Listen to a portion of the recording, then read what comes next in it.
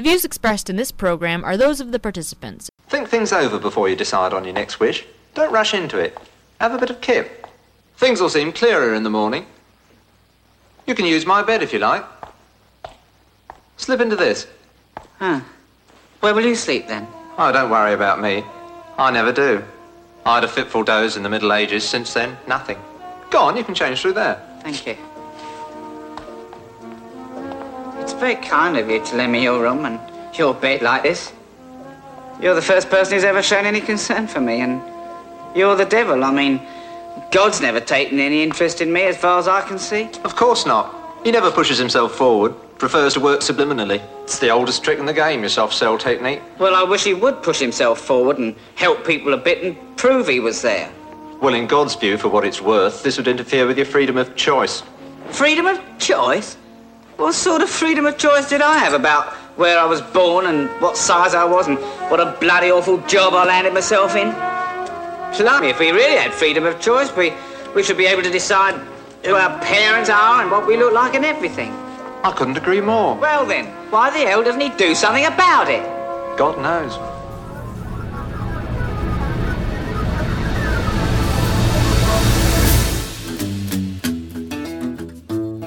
Welcome everyone. It is Thursday, September 27, 2018.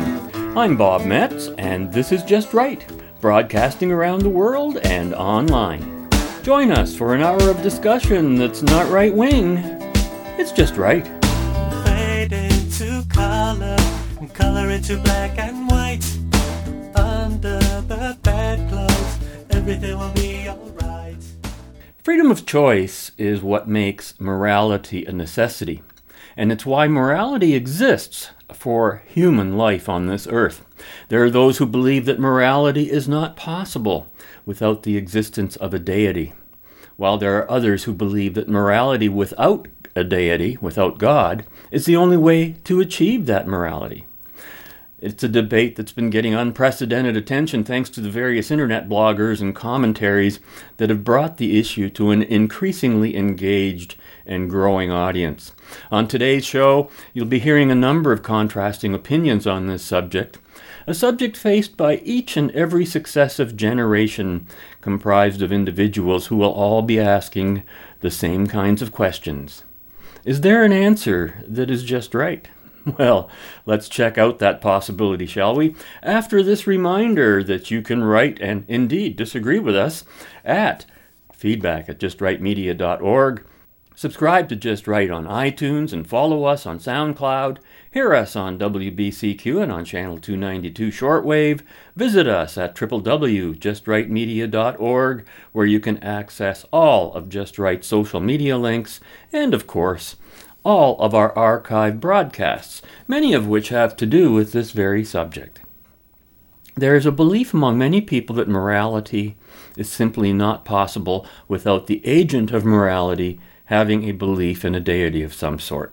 Morality without God is seen as being an impossibility, and that's a view I wish to challenge today. I think it's a dangerous view, and not by arguing about whether God exists or not, although that's an inevitable part of the discussion, but to clearly define what morality actually is and why. We don't need a God concept to explain that. This debate is nothing new or confined to modern times because, modern times are always with us, and so too has been this debate.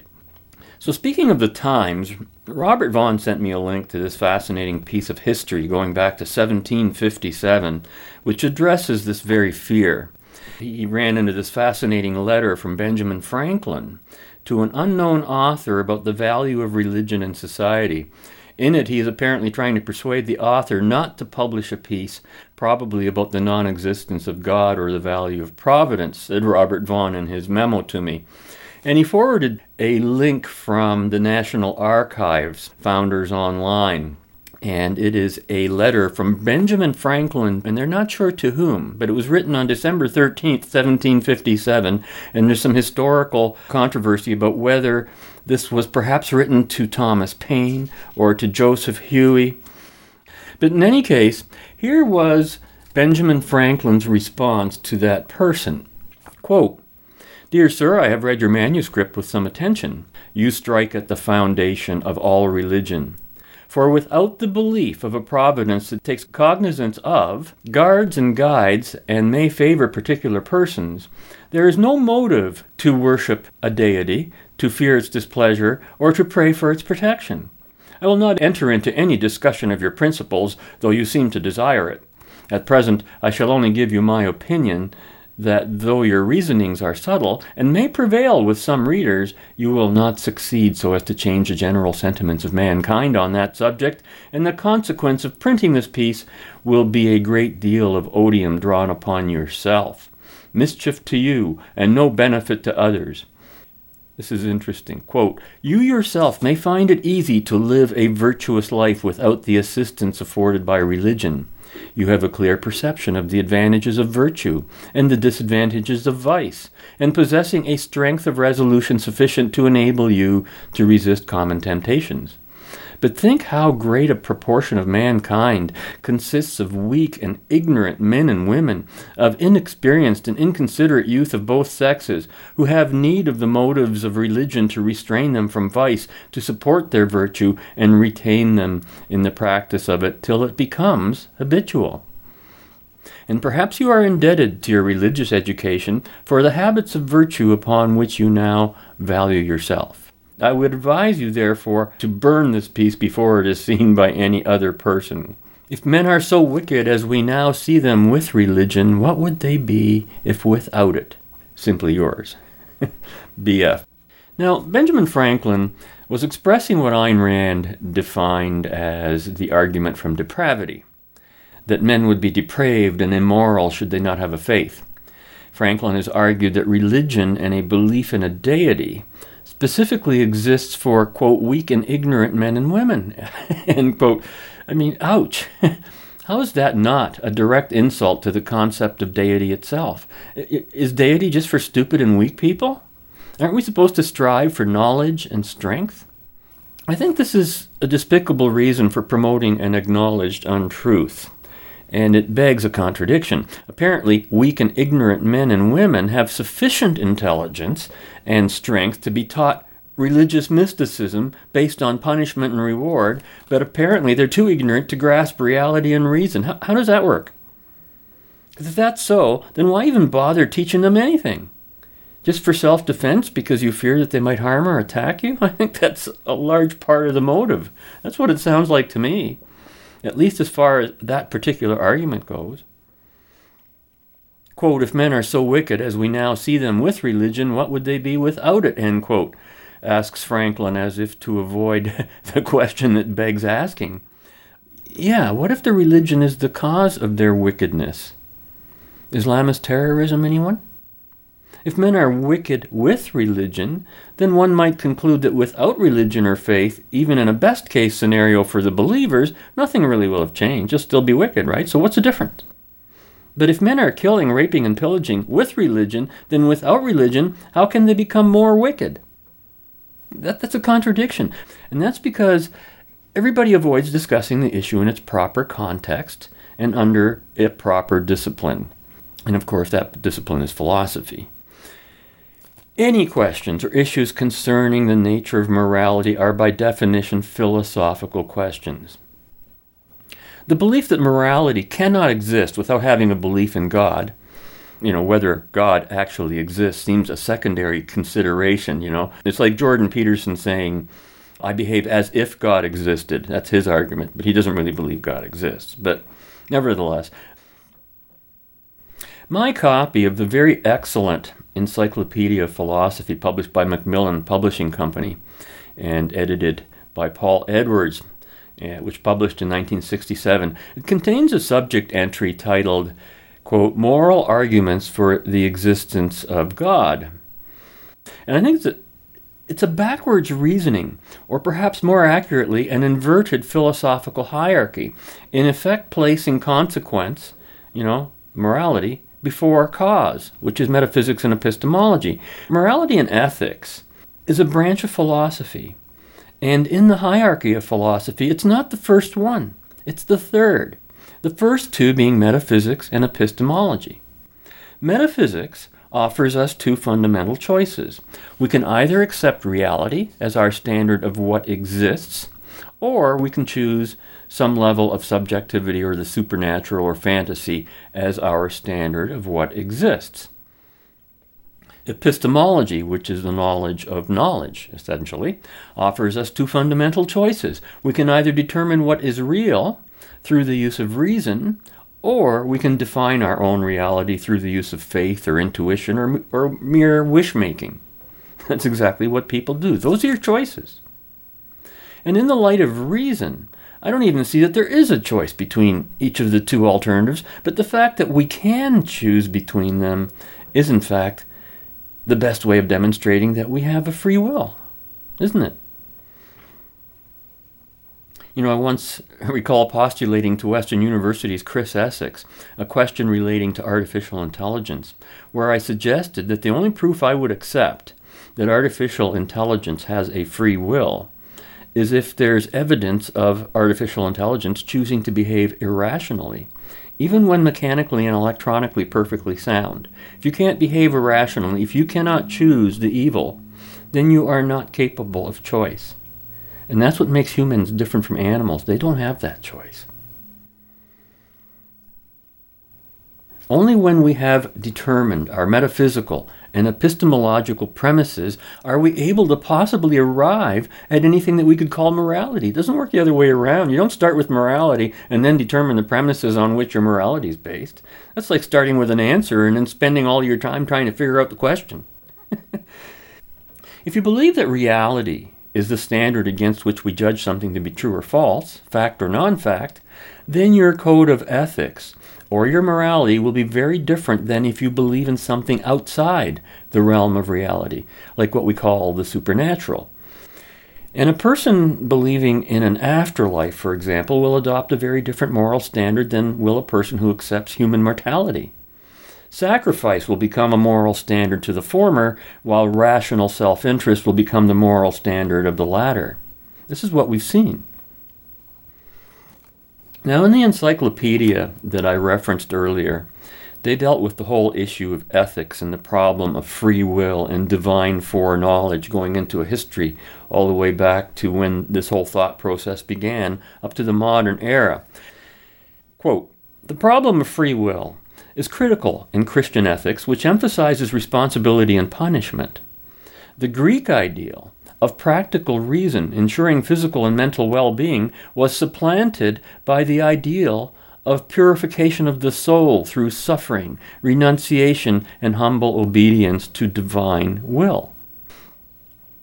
Now, this really explains why the Greek gods were true heroes and adventurers, unlike Christ, who some maintain is a hero, but whose objective was self-sacrifice at the hands of the ignorant, "Forgive them, Lord, for they know not what they do." That's martyrdom, not necessarily heroism, as Jordan Peterson always implies about Christ. In every way, I think the Greek ethics, as described here, is superior to the Christian. Quote, "Where the practice of virtue produced well-being as its natural consequence, as in the Greek view, virtue carries with it its own reward in accordance with the causal processes of nature, so that causal necessity and moral desert are not merely compatible, they normally coincide. But in the Christian view, causal necessity and moral responsibility seem incompatible, for the choice between good and evil is made by the soul, independent of natural processes, and its reward or punishment is independent of the natural effects of human actions. Man is punished or rewarded to the degree to which he voluntarily obeys or disobeys the commands of God. In the Greek view, man suffers from the natural consequences of his mistakes.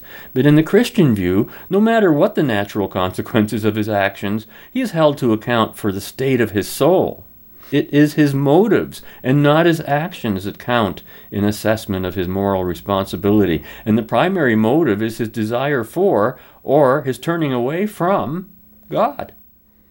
Responsibility is thus transferred from the consequences of a person's actions to the state of his soul. Yet if the soul is created by God and not subject to its temporary owner's control, then in what sense can man be said to have freedom of choice between good and evil? Then we come to the question of moral reasoning. Quote, "Those philosophers who bridge the is-ought gap were trying, although perhaps in a mistaken way, to do something that's very important. It is a fact of moral reasoning that certain facts are good reasons for moral judgments. Moral discourse is a form of practical discourse. Moral questions are fundamentally questions about what we are to do. The primary intent of moral utterances is not to assert that so-and-so is the case, but to advise, admonish, suggest, proclaim, or protest that so-and-so be done. Moral knowledge is knowledge about what to do or about what attitude to take towards what has been done, is being done, or is intended. It is a procedural rule of morality that the moral agent as well as the moral critic must, in making moral judgments, try to assume the viewpoint of an impartial but sympathetic observer. Ideally, moral judgments are made in the light of full knowledge and appreciation of the relevant facts, and they must be made in the light of the facts that the moral agent can be reasonably expected to have in his possession when he makes a judgment. It is not the case that there is no logical limit to what could count as a valid moral judgment. There are unequivocal material procedural rules that define morality. Hello? They limit the scope of what counts as moral judgment, and they have a rational point. Thus, under certain conditions, certain moral judgments are objectively true and others are false. That is to say, there are certain moral truths that do not at all depend on the personal idiosyncrasies or cultural perspective of anyone, but would be affirmed by any rational agent apprised of the relevant facts. And if this is so, then neither relativism nor any form of subjectivism can be an adequate account of moral reasoning. Moral reasoning remains a rule-governed activity with an objective rationale, end quote. That's just amazing stuff, and it's so basic and so fundamental. We'll be concluding our show today with the purpose, limits, and scope of that morality, but not before considering some of the popular misconceptions and philosophical entanglements that people get themselves caught in as they attempt to resolve philosophical issues without using philosophical principles. On the other side of our upcoming bumper, we'll be hearing the voice of comedian and online blogger Owen Benjamin from his September 14th announcement that YouTube had cut him off from live streaming. And that's a topic we'll revisit on another day. But during that discussion he also digressed into a discussion about God, the devil, and atheists. And his opinions are somewhat reflective of those I hear from many other people on the subject, and that's why I took a look at it. And on this side of the bumper, we'll share a quick smile or two offered by Pat Condell, who most know from his online presentations challenging the irrationalities of our day.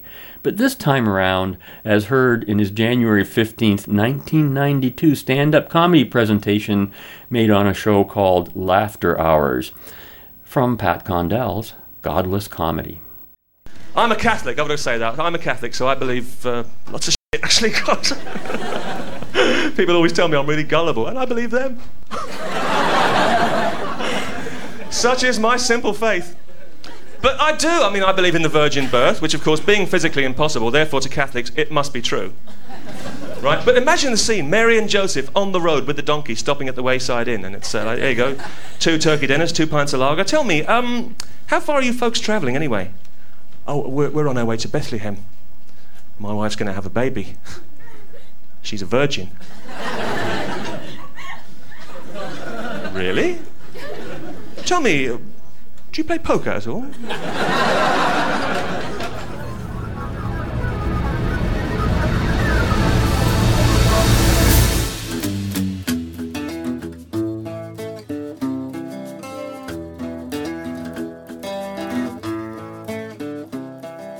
The only way out is personal accountability, personal responsibility. You know how infuriating it is to hear the Pope and some of these high-level Catholics blame their corruption on Satan? I'm Christian. I believe there's a God and a devil. But that's not how it works. They're both right here. God and the devil are both here. And it's your choice. And they're in all of us. And to pass that off on someone else, to say, oh, it's the devil. Yeah, but you choose. You always have to welcome in the devil. You always have to welcome in the vampires. That's the whole thing. That's your choice. And I've had some good chats with atheists lately. There's a real divide I've noticed between atheists. They either want to debate ideas with me, because I don't hate atheists. I love a lot of atheists. There's some atheists are some of my good friends. My point that I did on my last podcast, rest in peace, was that without the belief in God or a creator or something that sparks our divinity, there is no free will. Therefore, you can't use words like I am, I will, I am going to, because we'd just be animals. We're a series of chemical reactions, right? So I had some good talks with atheists who'd send me clips. Check this out, Big Bear. You don't need to be determined, blah, blah.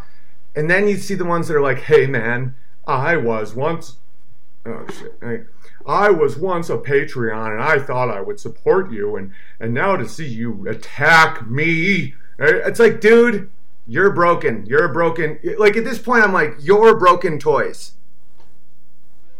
If an atheist can't debate an idea, like, what good are they? They're the worst of both worlds. They claim to be rational, but are completely irrational. Like, what is that? It's like, do you feel personally attacked? Try to argue your point. Unfortunately, there's a good chance you can't, because I know some very intelligent atheists that have argued that you can have free will and be an atheist. The arguments haven't swayed me. That doesn't mean they're wrong. It's just like, okay, I saw the YouTube clip. I've read that book, but I don't see why we aren't an unfolding series of chemical reactions. Like, there's a Furby doll. There's something called a Furby doll or something. They came out with this doll that reacted to stimuli. Like, if you shook it, it was like, oh no, don't shake me. And they made it so real that there was this one video of people like abusing the doll, and it was real creepy. They were just hitting this child's doll, and it was like, no. And they were like cutting, And if you don't believe in God and free will, we're just a complex Furby doll. Like, all we are is a series of cause and effect chemical reactions that one stimuli does this and another stimuli. The spark of divinity, the soul, comes from a creator. And some atheists were like, oh, well, you don't believe in 800,000 gods, and then you think the one. No, that's not the point.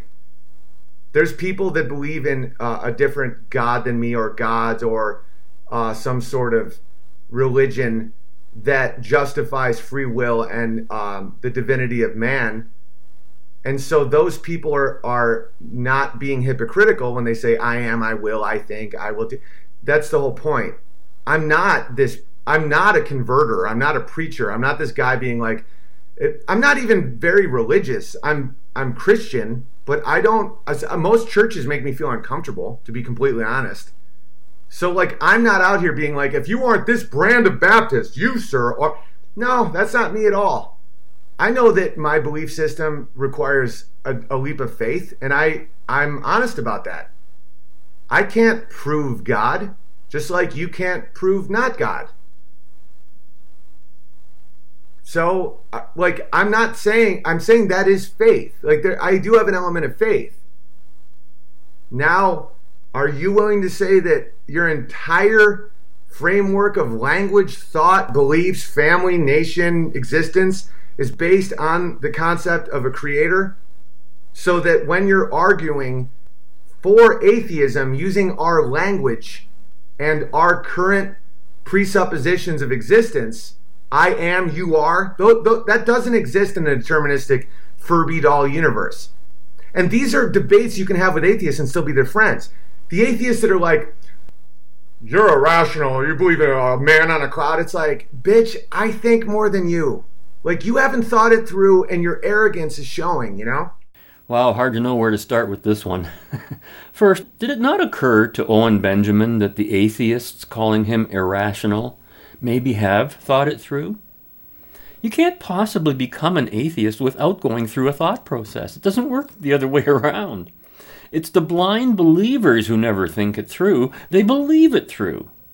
And Owen Benjamin, by his own admission, did not think it through. He told us so. He resorted to a leap of faith, which is different from irrationality. Exactly how? Want to explain that to me? Taking a leap of faith means not thinking about it, not thinking it through.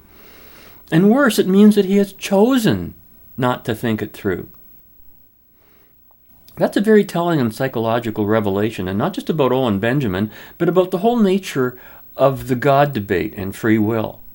I mean, the poor fellow has some of the right inclinations, okay? But it's a complete train wreck trying to argue his case, whatever that might be, and I assume it is for some kind of morality. I know that my belief system requires a leap of faith. I can't prove God just like you can't prove not God. I'm saying that is faith. Well, quote, faith is an unintelligible being. Instead of clarifying our thoughts and rationalizing our lives, makes everything a puzzle, wrote M.M. Mangasarian in his book Morality Without God. But resorting to faith is a way of saying, I've given up trying to figure this one out. Yeah, and if God and the devil are both inside each of us, as Benjamin suggests, then any question of an independently existing God becomes irrelevant, doesn't it? And arguing about such a God is pointless. Yet that's exactly what he continues to do, which means he doesn't think God and the devil just exist inside each of us. His confusion and inconsistency arises from attempting to argue that determinism and free will are opposite and incompatible concepts. And guess what? It ain't so. That's just not true. In fact, determinism and free will go hand in hand, but only if each of those terms is defined properly and in the proper context. We've discussed this before on the show. Yes, there are basic concepts that cannot be proven, and they're called axioms. And the two concepts that cannot be proven are existence and consciousness. That's why they're axiomatic. That means not subject to proof, in the sense of that proof being offered as an argument of some sort. I can't prove non-existence because if I could, then my proof wouldn't exist, wouldn't it? I mean, it's a contradiction. I can't prove that there's no consciousness since it requires consciousness to understand my proof. Existence and consciousness are axiomatic for two fundamental reasons. One, the law of non-contradiction. In reality, there are no contradictions. A thing cannot exist and not exist at the same time. A person cannot be alive and dead at the same time. You cannot travel back in time to change the present, etc. And if you ever do encounter an apparent contradiction, then all you are encountering is an instance of error on your part, which can only be resolved by solving the contradiction. This idea that I am, I will, I think, are proof of a free will, that they're not proving anything. But the operative word here, the one that matters, is I choose. And it is only to those areas of existence that are open to choice that exercising our free will can be deterministically applied. Our free will is both limited and expanded only by the number of choices we have at our disposal. My free will can never affect the law of gravity. That's been determined for me. I have no choice about that.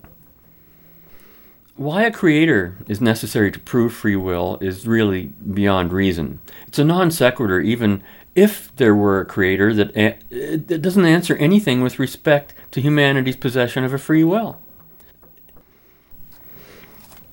Now here's the whole point, of course.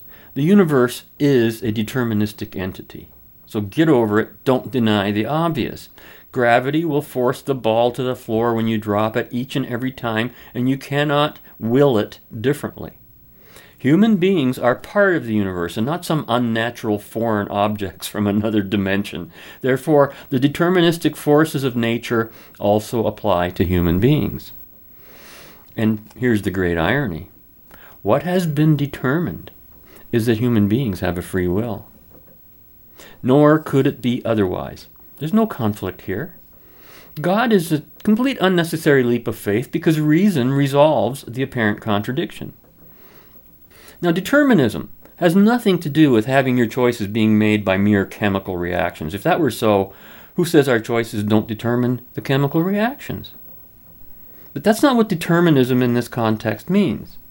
By determined, we mean the past.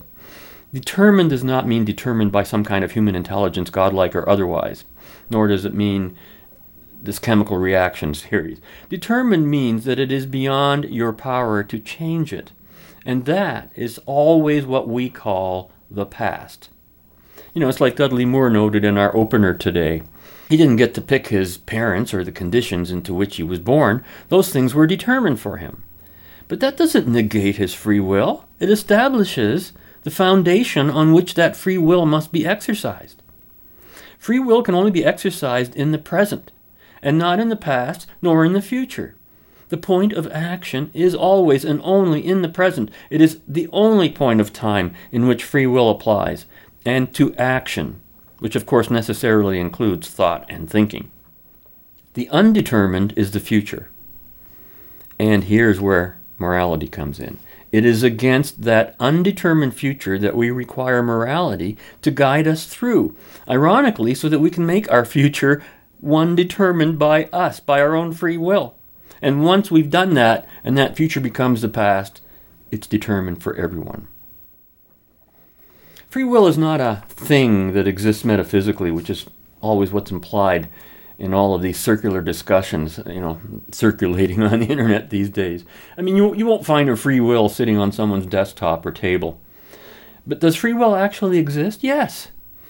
Free will is a concept, one that we use to distinguish the behavior of human beings from that of animals and other living things in nature who do not possess free will.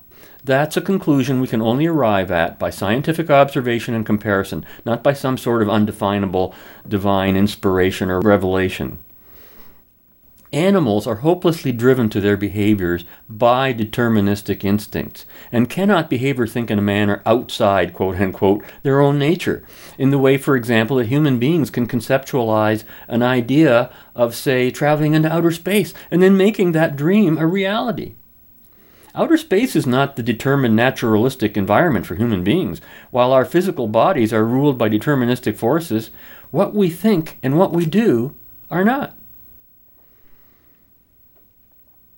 Quote, without a belief in God or a creator or something that sparks our divinity, then there is no such thing as free will. Therefore, you can't use words like I am, I will, because we'd just be animals. We'd just be a series of chemical reactions. You know, that comment by Benjamin reminds me of the response that we might get from someone like Gad Saad. You know, he talks a lot about the biology of human beings and how much that actually plays a role in our behavior. But he sent out on September 1st a very interesting tweet that relates to this very issue. And I quote, "My wife asked me what we should do today. And as an atheist who does not rely on a holy book for moral guidance, I suggested that we look for a nearby village to rape and pillage. Because remember, without divine morality, why would we not all be psychopaths every second of the day?" End quote. So, you can see the humor in that, and you can see what he's getting at with that one.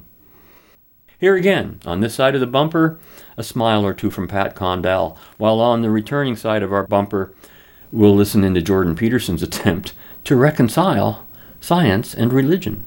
In Iran, this is true. I read just recently, in Iran, people are having their hands chopped off for thieving, right? And, Islamic law and that. But what's happening? They're picking up the hand as soon as it's chopped off, right?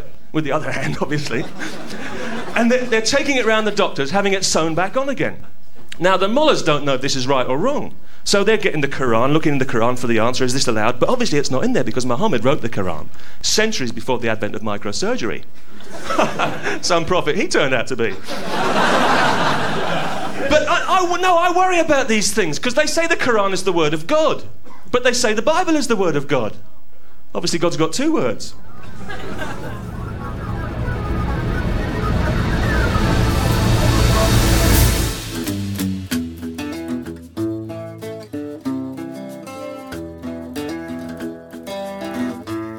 I'm a scientist, but I'm also a religious person. I'm a deeply religious person. And how do you reconcile those? Yeah. Exactly. Well, that's that. And I've spent 40 years thinking about that. And for 20 of those years, I did almost nothing but think about that all the time. And I realized something, partly from reading Carl Jung. And what I realized was that even the fundamentalists have the wrong idea about religious truth. Religious truth is not scientific truth, like the stories in Genesis, which are very old stories, maybe tens of thousands of years old. They're obviously not scientific theories because the people who wrote them weren't scientists. We didn't have science until about 500 years ago. So the idea that the stories in Genesis are scientific theories is it's just false on every possible front. And so then you might say, well, there's no other truth but scientific truth. It's like, well, wait a minute. That's not true. Because what scientific truth tells you is what things are. But genuine religious truth tells you how you should act. And those things are not the same. And so a great story, like a great novel, which is a quasi-religious construction because it's like a distillation of ordinary life into its most important elements, that's a map about how you should comport yourself in the world. And you might say, well, what do you mean by should? And because that's the question the moral relativists ask. And there's an answer to that too, as far as I can tell. And I got this partly from reading Jean Piaget. So imagine that here's how you should act. You should act so that things are good for you like they would be for someone you're taking care of. But they have to be good for you in a way that's also good for your family. And they have to be good for you and your family in a way that's also good for society. And maybe even also good for the broader environment, if you can manage that. So it's balanced at all those levels. And then that has to be good for you and your family and society and the world right now and next week and next month and a year from now and 10 years from now. And so it's this harmonious balancing of multiple layers of being simultaneously. And that's a Darwinian reality, I would say. Your brain is actually attuned to tell you when you're doing that. And the way it tells you is that it reveals that what you're doing is meaningful. That's the sign that your nervous system is adapted to do this. It's adapted to exist, I would say, on the edge between order and chaos. And chaos is where things are so complex you can't handle it, and order is where things are so rigid that it's too restrictive. In between that, there's a place that's meaningful, where you're partly stabilized and partly curious, and you're operating in a manner that increases your scope of knowledge. So you're inquiring and growing, and at the same time you're stabilizing and renewing you, your family, society, nature, now, next week, next month, and next year. And when you have an intimation of meaning, then you know you're there. And religious writings in the deepest sense, so those are archetypal writings, are guidelines to that mode of being. So they're not true like scientific truth is true. I think of them as they're hyper true or meta true. It's like we take the most true things about your life, and then we take the most true things about 10 other people's lives, and we amalgamate them into a single figure, and that would be like a literary hero. And then we take 1,000 literary heroes, and we extract out from each of them what makes the most heroic person. That's a religious deity. That's what Christ is. He's a meta-hero. And that sits at the bottom of Western civilization. And his archetypal mode of being is true speech. That's the fundamental idea of Western civilization. And it's right. You are listening to Just Right, broadcasting around the world and online. You know, free speech is important, but it's not the most fundamental idea behind Western civilization. It's essential to it, but not fundamental. The condition of freedom is always exactly that. It is conditional. Free speech and individual freedom are part and parcel of merely differing components of a single condition, and that's political freedom. That's the condition that always arises when governments limit their activities to the protection of life, liberty, and property. Now, I do like Peterson's analogy of how a hero is created by the best qualities of the most true things about the most heroic people. I mean, that makes sense. Extract those characteristics and you have a hero of a great story or novel, which he calls a quasi-religious construction. But that's the point, isn't it? It's all about the story. It's not about deity. This is something that we've been saying over and over again on the show. The stories are moral stories, illustrating cause and consequence in the hopes that when we encounter similar stories in our own lives, we can borrow on the past experience and knowledge of others to help avoid the same pitfall or to help make the right choice for what is meaningful to you and right for everyone else involved, right? Now, Jordan Peterson's attempt to define God during his debate with Sam Harris that we highlighted a couple weeks back only served for me to illustrate that he has no idea whatever of how to describe God, since virtually everything in the universe was evidence of God to him. But even so, not once did Peterson accept the existence of a metaphysically existing God, saying, I behave as if God exists. In other words, he's saying, I don't believe God exists. But he won't say it. And he also shared Sam Harris's view that a belief in an afterlife was extremely destructive to morality, so he doesn't believe in an afterlife either. Now, I've always noted how Jordan Peterson tends to rely on the works of Carl Jung, so I looked it up in my Encyclopedia of Philosophy that I referred to earlier. But I did find this very interesting passage about Jung in this encyclopedia that relates directly to what Peterson has been saying, and I quote, Jung held that the increase in scientific understanding has led to a dehumanization of the natural and social worlds.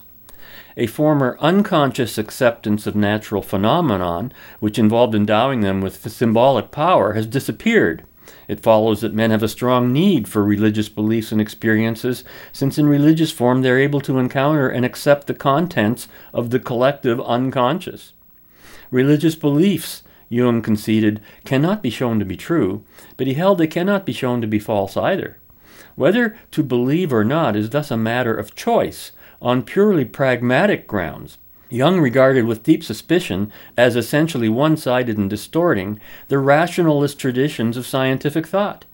Indeed, he dated the disorientation of modern man partly from the original Christian break with paganism, but more importantly, from the Enlightenment.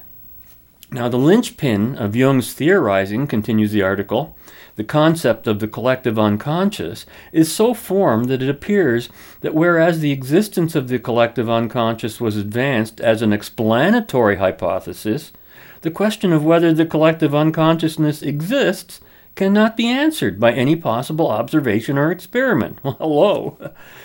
Finally, it is worth noting that we possess no statistical evidence of a worthwhile kind about the efficacy of Jungian psychotherapy.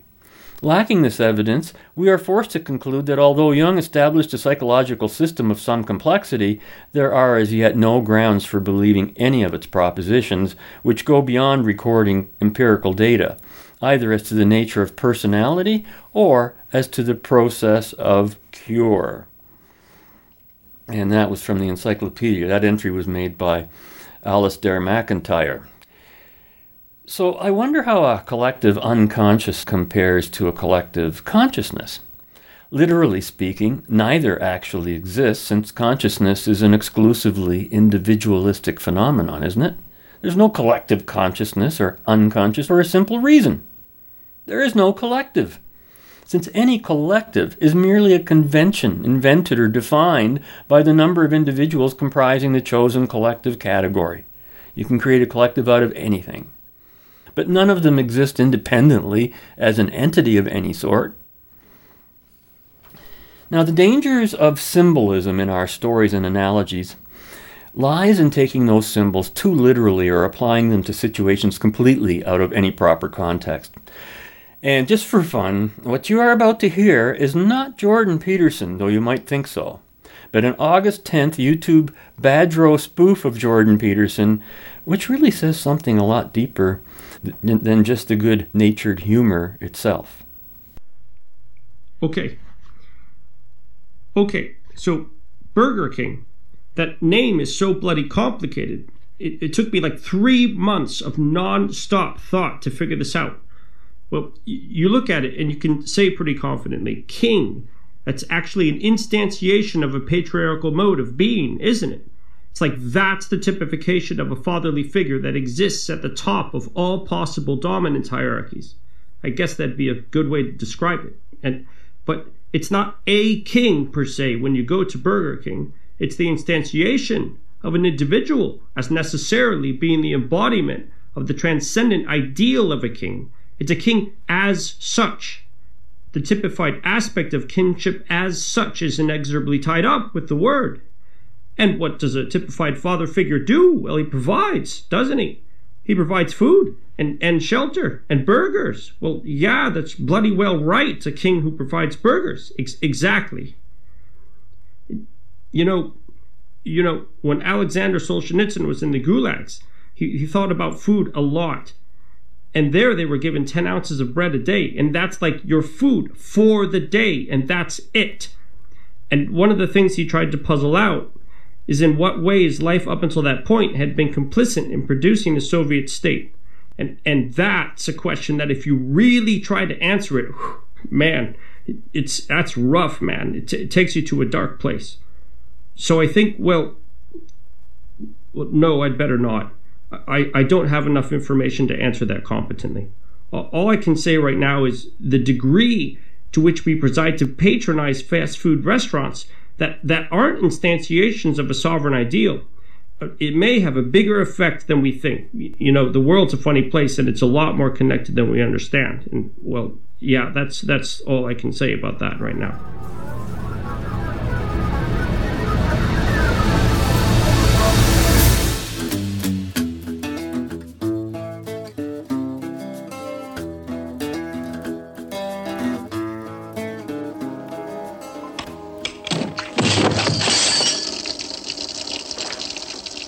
Good evening. I couldn't help noticing that you were making an unsuccessful suicide bid. What are you doing in my room? What do you want? I'm here to help you, Mr. Moon. You realise that suicide's a criminal offence. In less enlightened times, they'd have hung you for it. What are you on about? Would the words Prince of Darkness mean anything to you? Beelzebub? Mephistopheles? The Horned One? I know you've escaped from somewhere. No, I haven't, Mr. Moon. I'm the Horned One, the devil. Let me give you my card. Oh, yes, the devil. Of course. Said it helped me. Cool. Blimey, I left my hanky at Wimpy's. I wonder if you'd excuse me. Don't rush away, Mr. Moon. You're a nutcase. You're a bleeding nutcase. They said the same of Jesus Christ, Freud and Galileo. They said it of a lot of nutcases, too. You're not as stupid as you look, are you, Mr. Moon? Got these very insightful viewpoints from the publication Morality Without God, which was written and published in 1950. And a couple of the main authors of that book are Frank Skiff Janoda and M.M. Mangasarian, who I quoted earlier. Janoda, his mother was a rationalist who became the director of the American Humanist Association, and he himself was known for being the friend and golfing companion of the well-known freethinker and rationalist Arthur Morrow Lewis. And M.M. Mangasarian was for 23 years a Presbyterian minister. Then one Sunday during a pastorate in Philadelphia, he told his people that he had a message for them. He was leaving them, and on the next Sunday, he would speak from a hall for which he would pay the rent himself. "I do not ask one of you to follow me," he said, but many did. Thus began the brilliant career on an independent platform of a man who renounced supernaturalism and called himself first a rationalist and later a humanist. Transferring his lecture to Chicago as leader of the Independent Religious Society in that city, he attracted substantial financial backing and drew audiences often greater than 1,500. Sounds like the Jordan Peterson of his time. To Mangasarian, humanism was definitely a religion, and note that, because that's something that even they acknowledged is a necessity, and religion is not the same as deity or beliefs in the supernatural. He made contact with the religious humanists through Dr. Curtis Reese, and in 1922 affiliated his society with the Western Unitarian Conference, where, as Edward Everett Hale once told him, a man could, quote, believe in one God or 40 or none, end quote. He was a genuine humanist pioneer of the new religion of which he became the exponent. He said, "If there is another world, we shall not be sorry for having made the best of this. And if there be no other life, shall we not be glad to think that we did not waste or lose this one? Let all progressive forces in our country, all the freeborn men and women who can think, cooperate and promote the religion of humanism," end quote. And he wrote this under the heading of, "If this is religion, what is irreligion?" The proposition that there can be no morality without God and that the earth would be a hell without Christ, in its final analysis means this: people will not be moral without the belief in a future life. It is the hope of a future reward which gives to the God idea its value. St. Paul himself admitted that if the Christians believed in Christ for this life only, then they were of all men the most miserable. Were the clergy to tell their flocks this morning that although they felt sure of the existence of God, they had their doubts about another life, how many of them would return to worship on the following Sunday? To placate the deity that he may reward us in the future is, frankly, the object of all religious ceremonies. If this be true, then the proposition that without God there can be no morality amounts to this: without future rewards and punishments, no man will live a moral life. This doctrine leads to the following conclusions. First, a man is naturally immoral, and the only way he can be arrested in his career of vice and crime is to promise him future rewards if he will behave himself, and to menace him with hellfire if he will not. Secondly, the proposition implies that morality per se is not desirable, that no one would be virtuous for its own sake, and that without great eternal rewards, morality would go a-begging. What really makes men moral, he asks. Why do people desire health? Certainly not for any post-mortem rewards. The health of the body is cultivated for its own beautiful sake. Health is joy, it is power, it is beauty, it is strength. Are not these enough to make health sacred? But if the health of the body does not need the prop of future rewards to commend itself to us, what good reason have we to think that morality, which is the health of the mind, is a wretched investment if there be no other life? Morality is temperance. How can our ideas about the unseen world so change the worth of temperance as to make it a stupid and irksome restraint? If it is good to be temperate in the pursuit of pleasure or of wealth, or in the gratification of desire, why should our speculations about the hereafter alter our attitude towards the value of temperance and self-control in everything? God or no God, he concludes, a future life or no future life, is not temperance better than intemperance?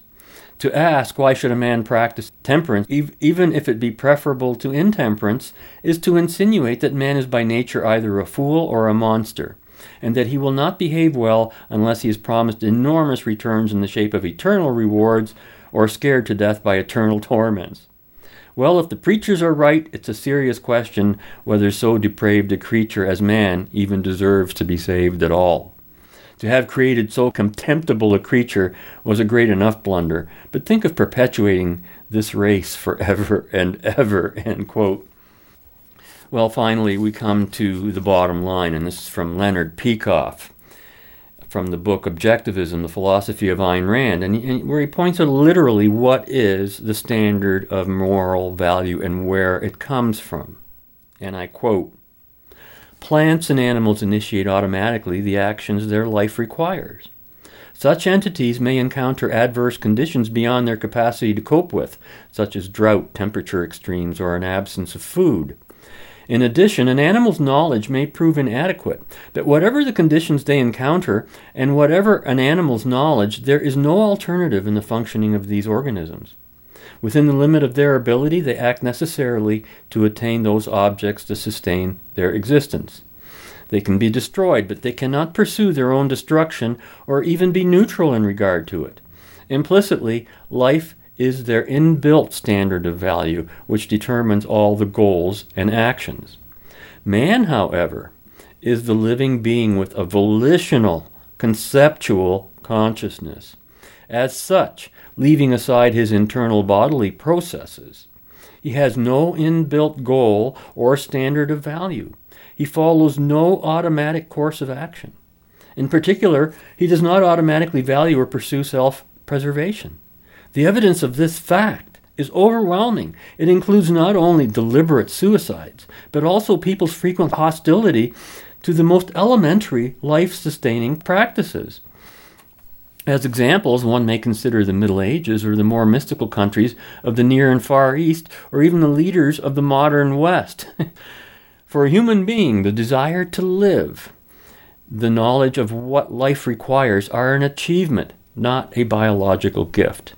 Like every entity, man has a nature. Like the other organisms, he must follow a specific course of action if he is to survive. But man is not born knowing what that course is, nor does such knowledge well up in him effortlessly. He has to seek out the knowledge and then decide to act on it. Man, writes Ayn Rand, has to hold his life as a value by choice. He has to learn to sustain it by choice. He has to discover the values it requires and practice his virtues by choice. How is he to discover all this? That is the purpose of morality. Morality in Ayn Rand's definition is a code of values accepted by choice, and man needs it for one reason only. He needs it in order to survive. Moral laws, in this view, are principles that define how to nourish and sustain human life. They are no more than this and no less. Morality is the instruction manual in regard to proper care and use that did not come with man. It is the science of human self-preservation, end quote. Now how's that for a reconciliation between science and morality? No reconciliation necessary. They are one and the same.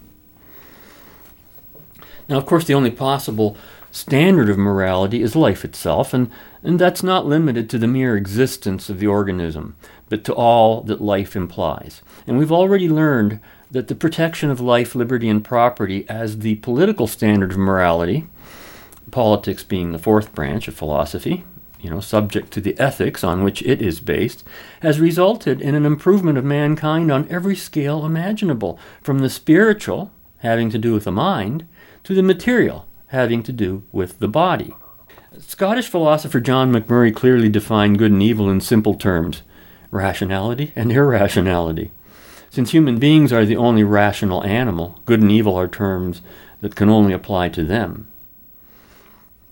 Immature and mystical religions, as McMurray referred to religions in his time, have done more to harm morality than to support it.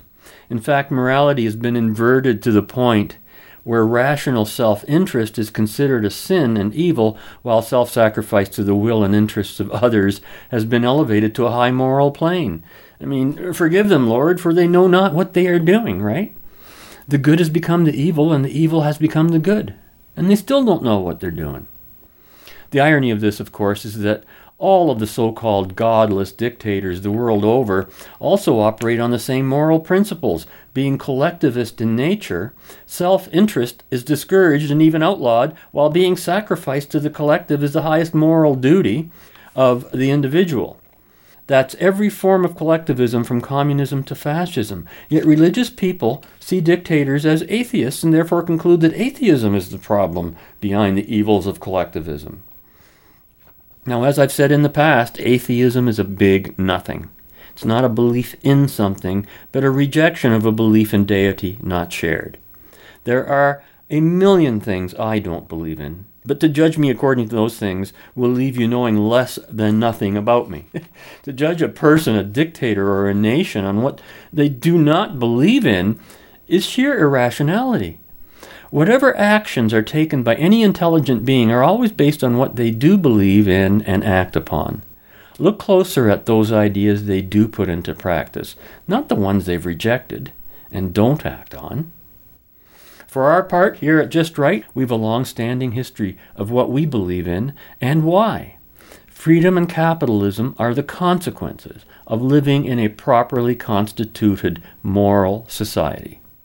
Only an objective morality can lead us in the right direction, which is exactly where we'll be headed again next week, so be sure to join us again then, when we will continue that journey in the right direction. And until then, be right, stay right, do right, act right, think right, and be right back here. We'll see you then.